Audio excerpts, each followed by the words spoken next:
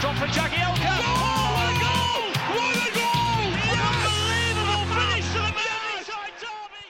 Kevin Ratcliffe raises the European Cup with a start. And the Evertonians have gone berserk. Arteta's free kick.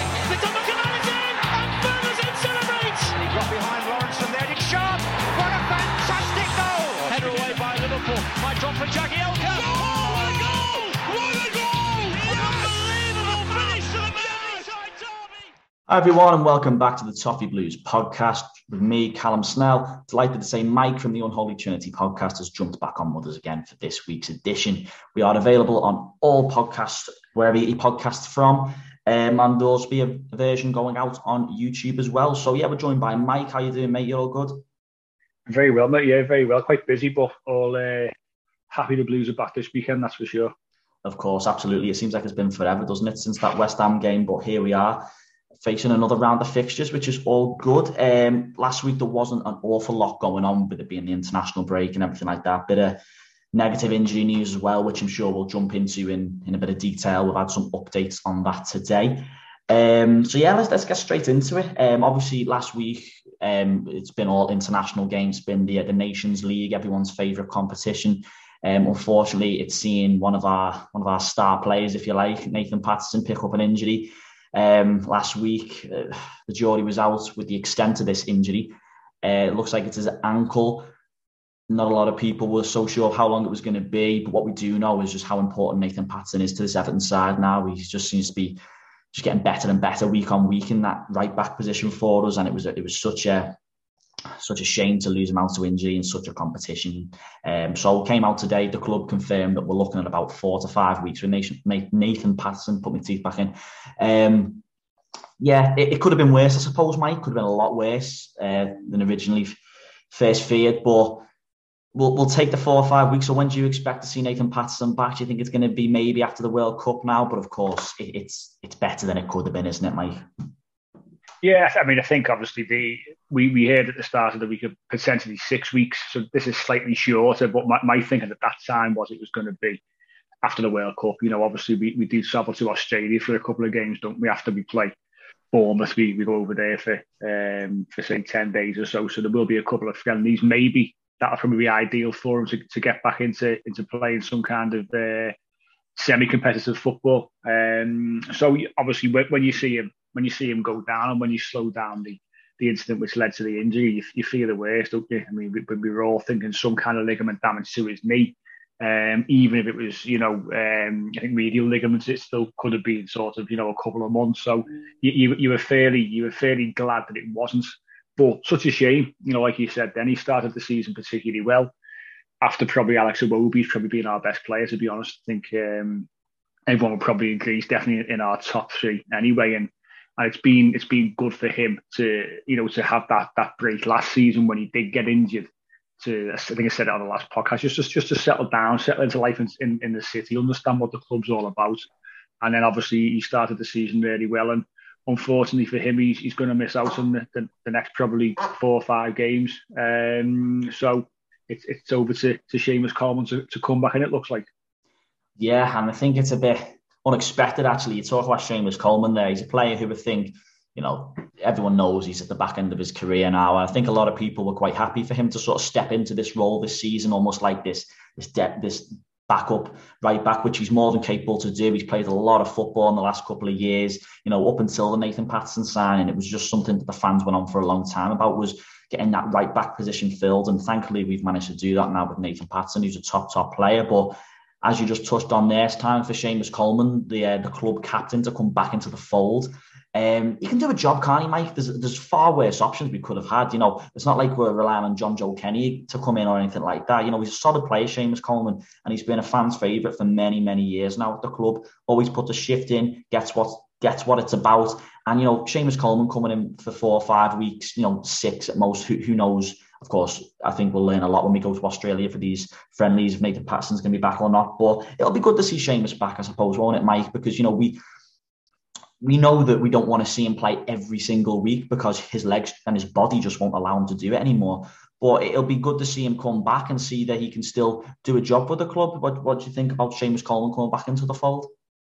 Yeah, I think when obviously Patterson got injured, and then you see the reaction on social media, which, as per usual, it's always an overreaction to Seamus Coleman, potentially having to be our right back for the foreseeable. But we know what he's all about. We know he's a consummate professional. He's the club captain. I'm sure Nathan Patterson has learned a lot from him in the time he's been at the club already. He's going to give up 110%. Every single time he plays. It just shows you how well Patterson started the season. That's the reaction. Just said to me, how good he's actually been. To think that we were. I mean, Seamus Coleman, I think, said himself behind closed doors that he knew his time was coming to an end probably 2 years ago, and he needed someone to come in and take over the reins. But for a case of 4 or 5 games, he can certainly do it. Of course, he can. We know he can. Whether we see a change of formation, I don't think so. I think that Frank Lampard will be quite keen to keep the 4 at the back. You've got that extra cover now with Azusa Gana Gueye anyway in the middle of midfield. You can just slot back in if Seamus Coleman breaks or Mykolenko goes forward. So I'm not too concerned. Mason Holgate is due back shortly, so could always slot in at right back if we want a little bit more pace. So that's another option. So it's not all doom and gloom. We've got decent right back cover now when we haven't had previously. But as I say, it's more, the reaction was more a reflection on the fact that how well Nathan Patterson started the season. Yeah, that's where the sting to the tails really come from, isn't it? It's just how much of an impact and how much of a positive effect Patterson's had on this side. But yeah, it's great to see Seamus back. We're not in a bad run of form at the moment. It's a good time for him to come in. There's a lot of positivity around the camp at the moment. So it's almost the perfect time for Seamus to come back in the side. And you touched on options there. And, me and you, Mike, have touched on this a few times on this show now, haven't we? How it's good to have these different avenues available now. You touched on Mason Holgate there, what I'd actually forgotten about, to be honest with you. It just shows how good the current side have been playing. So there are players coming back, and it's not doom and gloom, as you say. We're not relying on anyone who's A, not good enough, or B, inexperienced to come in and do a job. So for Seamus Coleman to come in, it's a solid option because, for 12, 13 years now, he's been one of the first names on the team sheet. So there's not too many issues there with him coming in the short term. But 4 or 5 weeks, Nathan Patterson, we're going to miss him, obviously. He's had a fantastic start to the season, fantastic player. And I think the media are starting to pick up on that as well now with some of the reaction with him missing out through injury. So it'll be a big miss, but Seamus Coleman, time for him to come back in the fold, and it'll be interesting to see how he does. Just the one appearance so far this season for Seamus in the League Cup tie against Fleetwood. But yeah, good to welcome him back. Moving on now, bit of transfer news this week, even though the transfer window has shut, and it is Alan. Alan has departed the club after 2 years. He's gone to the United Arab Emirates to join Al Awada. I don't know if I'm saying that right, but he has. He's moved on. It's a shame. There was a time when Alan was regarded as a really, really useful player for the club, brought in by Carlo Ancelotti, of course, during the COVID season in 2020, slotted into the side brilliantly. Him and Abdoulaye Doucouré played really, really well at times.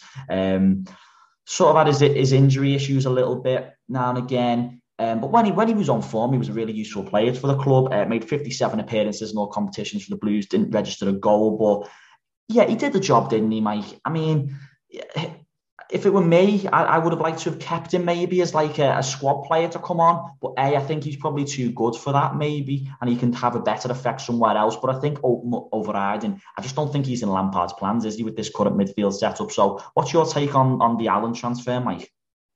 I think it was quite obvious a few weeks ago that he was going to move. Obviously, the transfer window closed, but there were other avenues and other windows still open, and the main one being obviously over in the Middle East. There was a few transfer windows still open until the end of September, start of October as well. So I think that looking at the options we've got in centre midfield, the injury issues that he's had. Obviously had a hernia operation over the course of the summer. The age of him, the wage that he was on. I think you look at all those things and the managers decide, and obviously Kevin Selwell as well, that we need to be moving these kind of players on. We've seen it already in terms of other players who have gone, obviously players who weren't given new deals, Fabian Delph, Cenk Tosun, Gylfi Sigurdsson, obviously now Alan.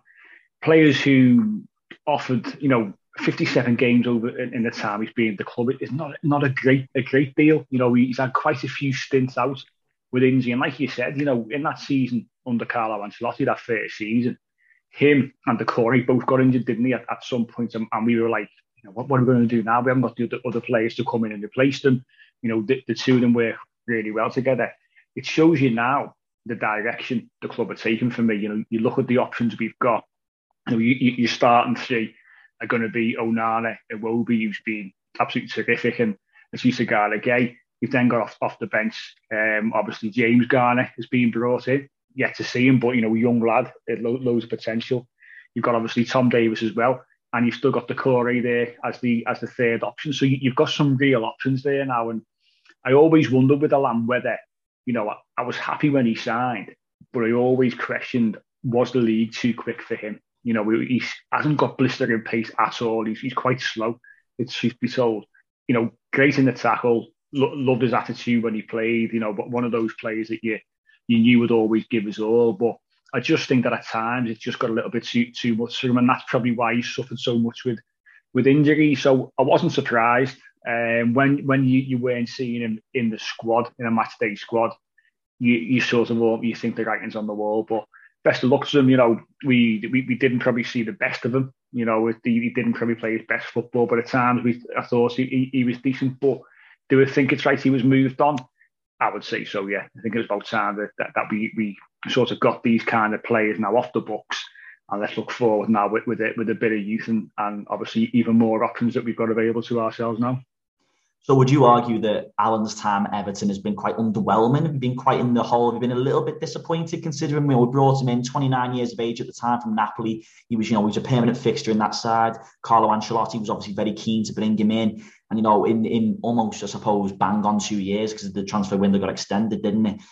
He's now shown the door. Obviously, you mentioned some great points there about his age, his wage, and perhaps not being quite up to speed in the Premier League. So how would you assess his time at the club? Obviously, 2 years here. I think it's been full of ups and downs. He's dipped in and out of form. But what would your lasting memory be of Alan with his effect on Everton Football Club?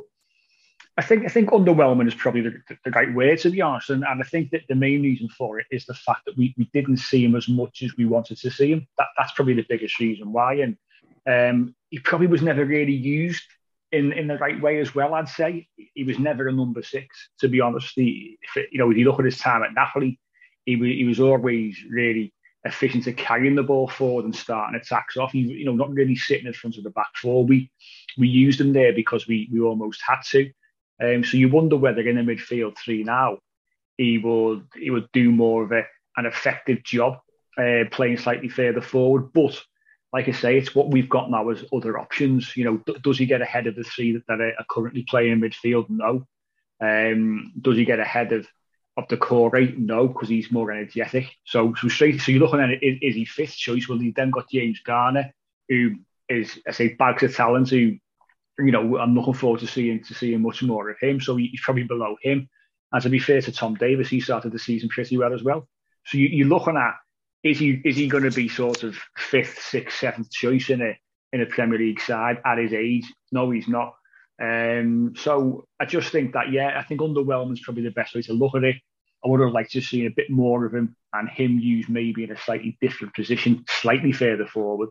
But I say injuries dictated his time, so it's a shame we didn't get to see more of him. But I think once Carlo went as well, I think there was always obviously that link. They had a previous relationship that potentially impacted things as well for me. Not questioning him as a professional footballer, but I always think that the players that Carlo brought in, most notably James and Allan, were the main 2. I think it was always going to be difficult for them once Carlo moved on to probably stay at the club and really kick on. So, a shame, if we would have had him in a few years earlier when he was probably at his best, then it would have been a different story. But it's just the way it goes. Yeah, it's funny with Alan in a way, isn't it? Because he was brought in at a time at the start of Ancelotti's first and only full season with the club. And it was a time of a lot of optimism. We thought this was going to be the rebuild. This was it. He brought in James, Doucouré, and obviously Alan. Now it's just Doucouré remaining now, and he's pretty much a squad player at best now. It just, I suppose it supports that argument of that season was very much a false start, wasn't it? No one anticipated Ancelotti leaving for Madrid at the end of that season. And then obviously that was the catalyst for Rafa Benitez coming in, which then put us back years. And ultimately left us with another rebuild job this summer, but it seems like this one seems to have a bit more legs in it. Just before we move on from Alan, obviously you mentioned there about how key factors with him being moved on by the likes of Kevin Thelwell and Frank Lampard was his wages, his age. Is this just another example about how maybe the pennies drop now for the club? I think when you look back now, a lot of these top earners, you mentioned a few there, are no longer with us. A lot of money has been saved here.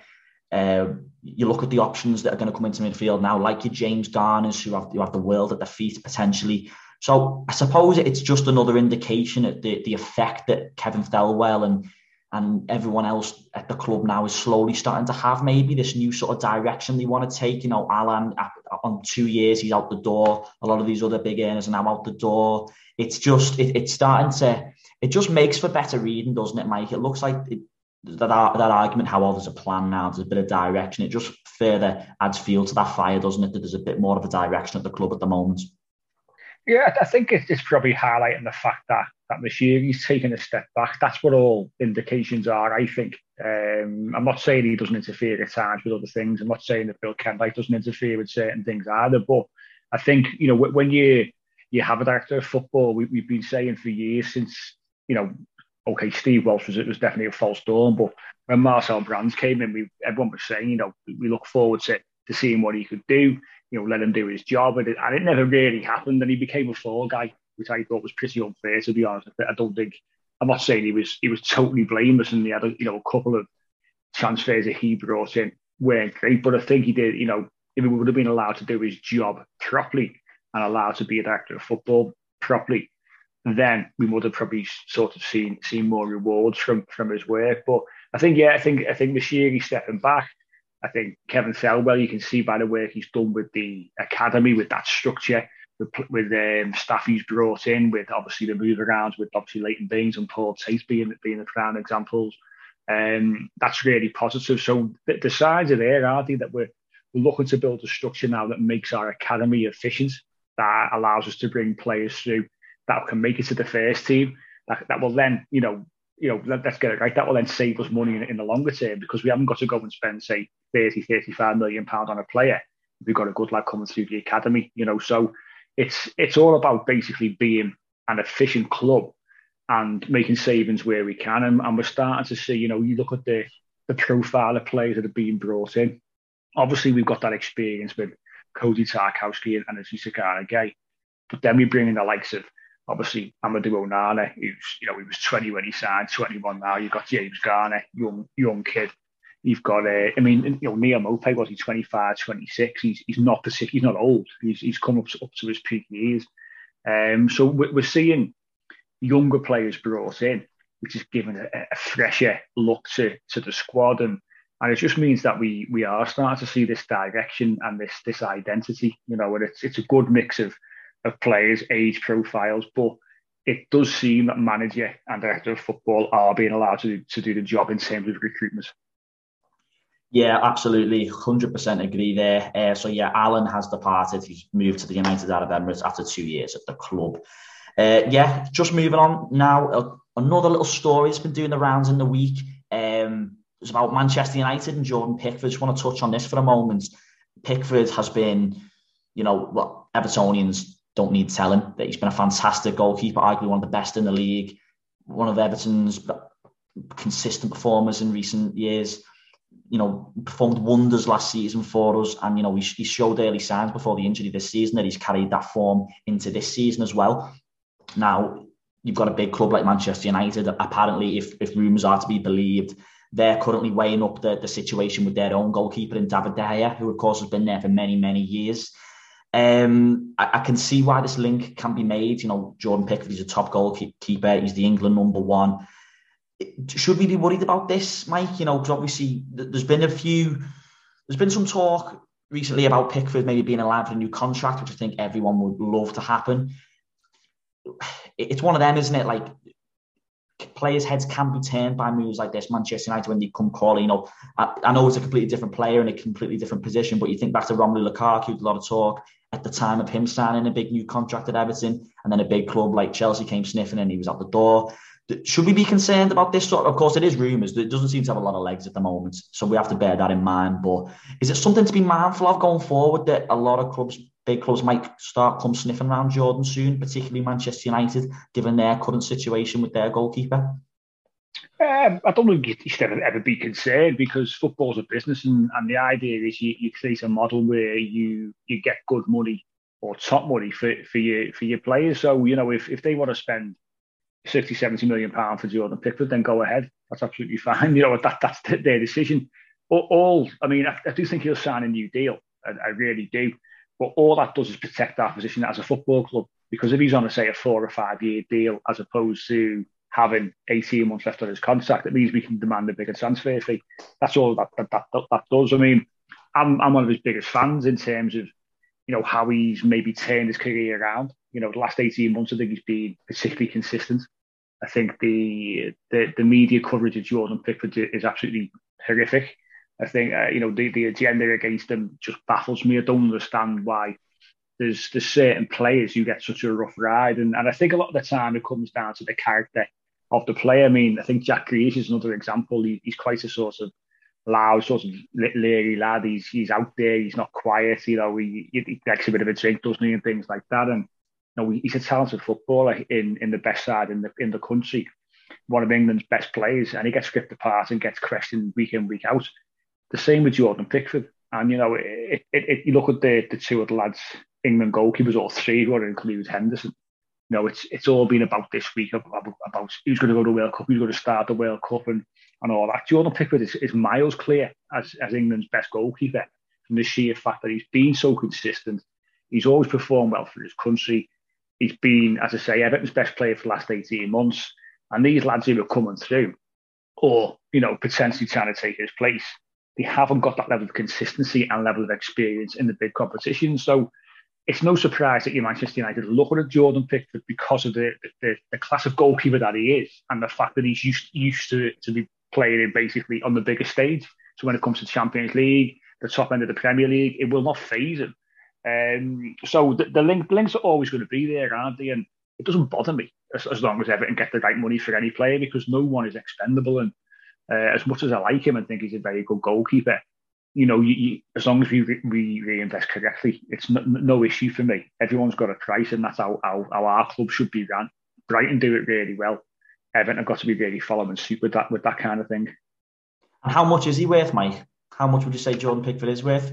I say I'll be commanding 60, 70 million quid, no problem. If he's on a 4 year deal, if he signs a new contract, say 4 or 5 years, then if you're your country's starting goalkeeper, we've got to be commanding that kind of money. We've got to be even in the current market where things have dropped slightly compared to what they were maybe 2-3 years ago. But even then, we've got to be asking that kind of money, and clubs will pay it. And if they don't want to pay it, then he stays, and we've still got the best goalkeeper in the country, so no problem with that either. Yes, there you go. Not a lot of concern there. If we get the right money, then that's the main thing. You touched on it then, all the best clubs do it. You know, I know they're not having the best season at Leicester. You look at them, you know, clubs like Brighton, who you pointed out there. This is the sort of model that Everton have been crying out for a while, and we can't get too hung up on things like that. So there we go. That's just another rumour doing the rounds in this last week. So it'll probably be something else next week, but there you go. We do mention it anyway. Moving on now. Obviously, Everton are back this weekend against Southampton.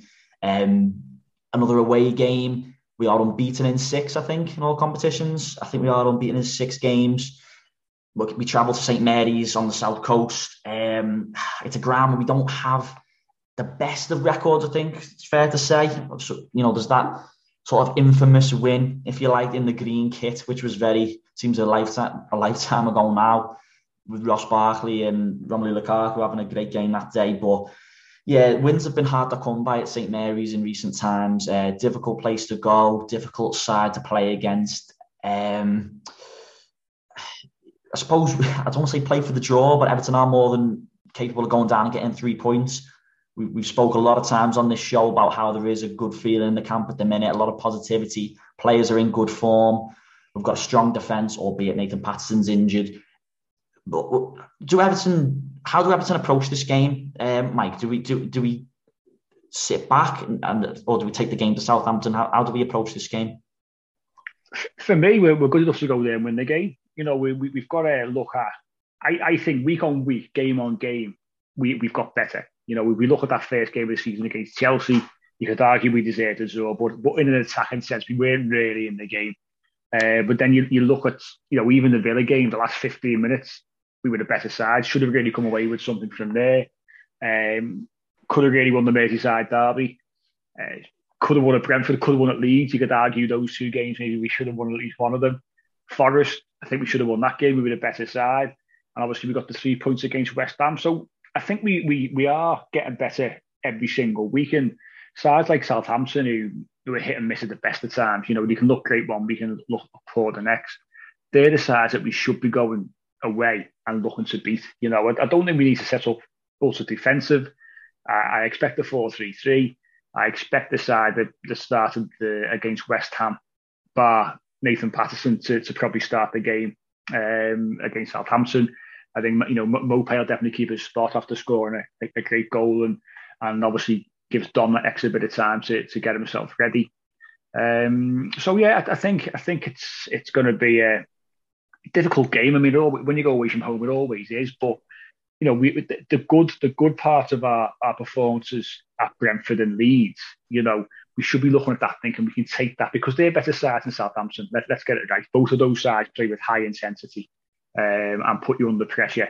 We should be able to go to St Mary's and impose ourselves, I think, early on in the game. But because we are a little bit lean in terms of goals, we think we've probably scored 5 in the first 7 games, conceded 6.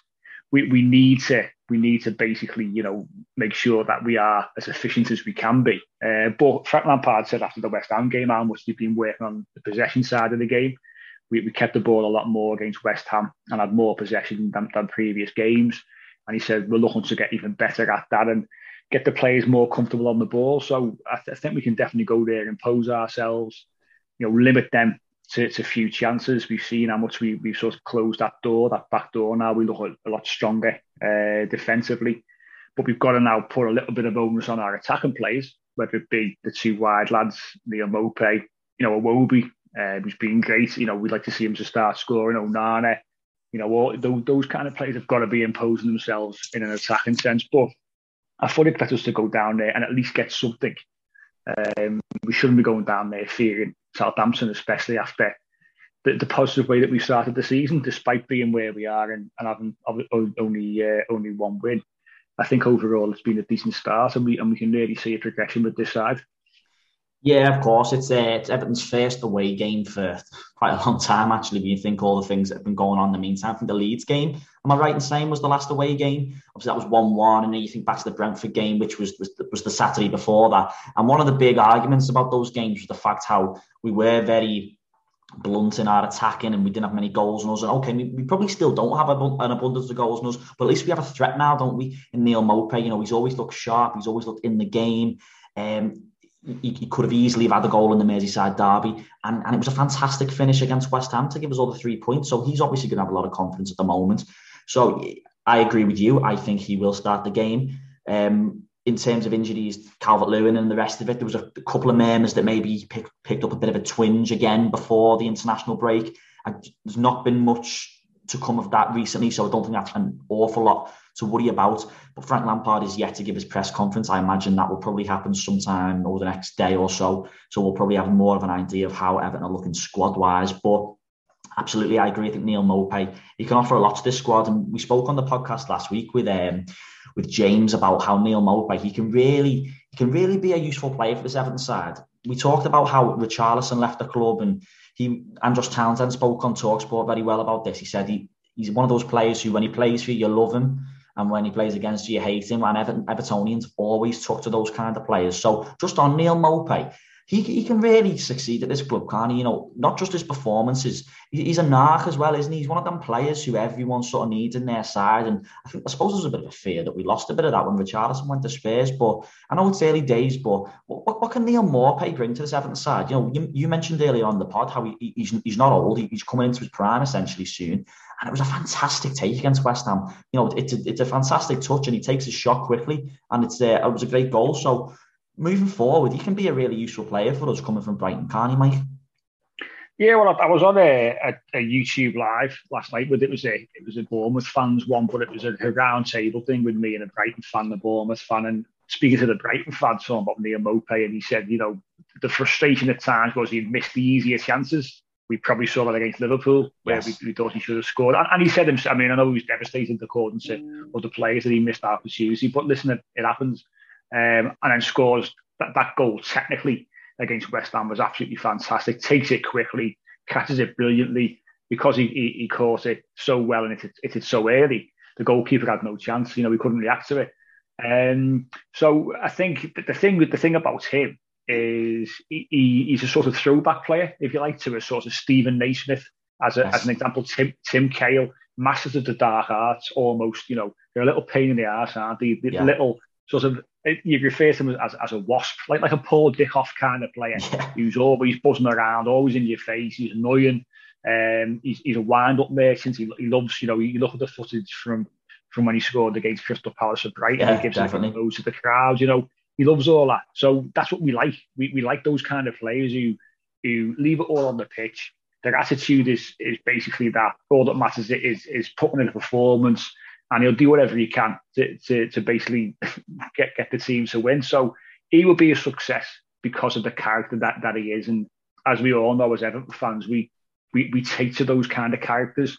We like it. Richarlison, like you say, had that in his game. I mean, Richarlison's obviously a very, very good player, but that was one of his main things. Richarlison was that he appealed to us because you always knew he was on your side. He was playing for your team.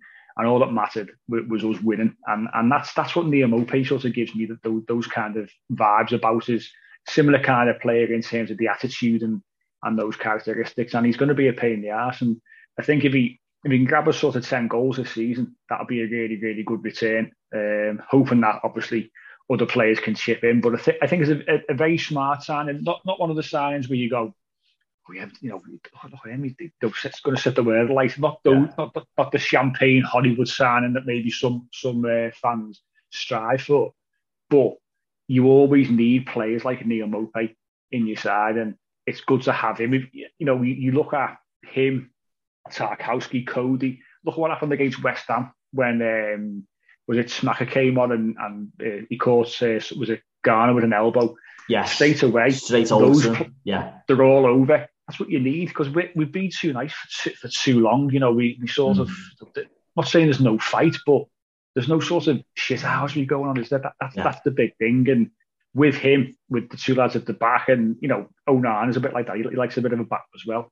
You've got players who are there to fight for the team, and he's going to be, I think, front and centre of that. Absolutely, yeah. I think taking.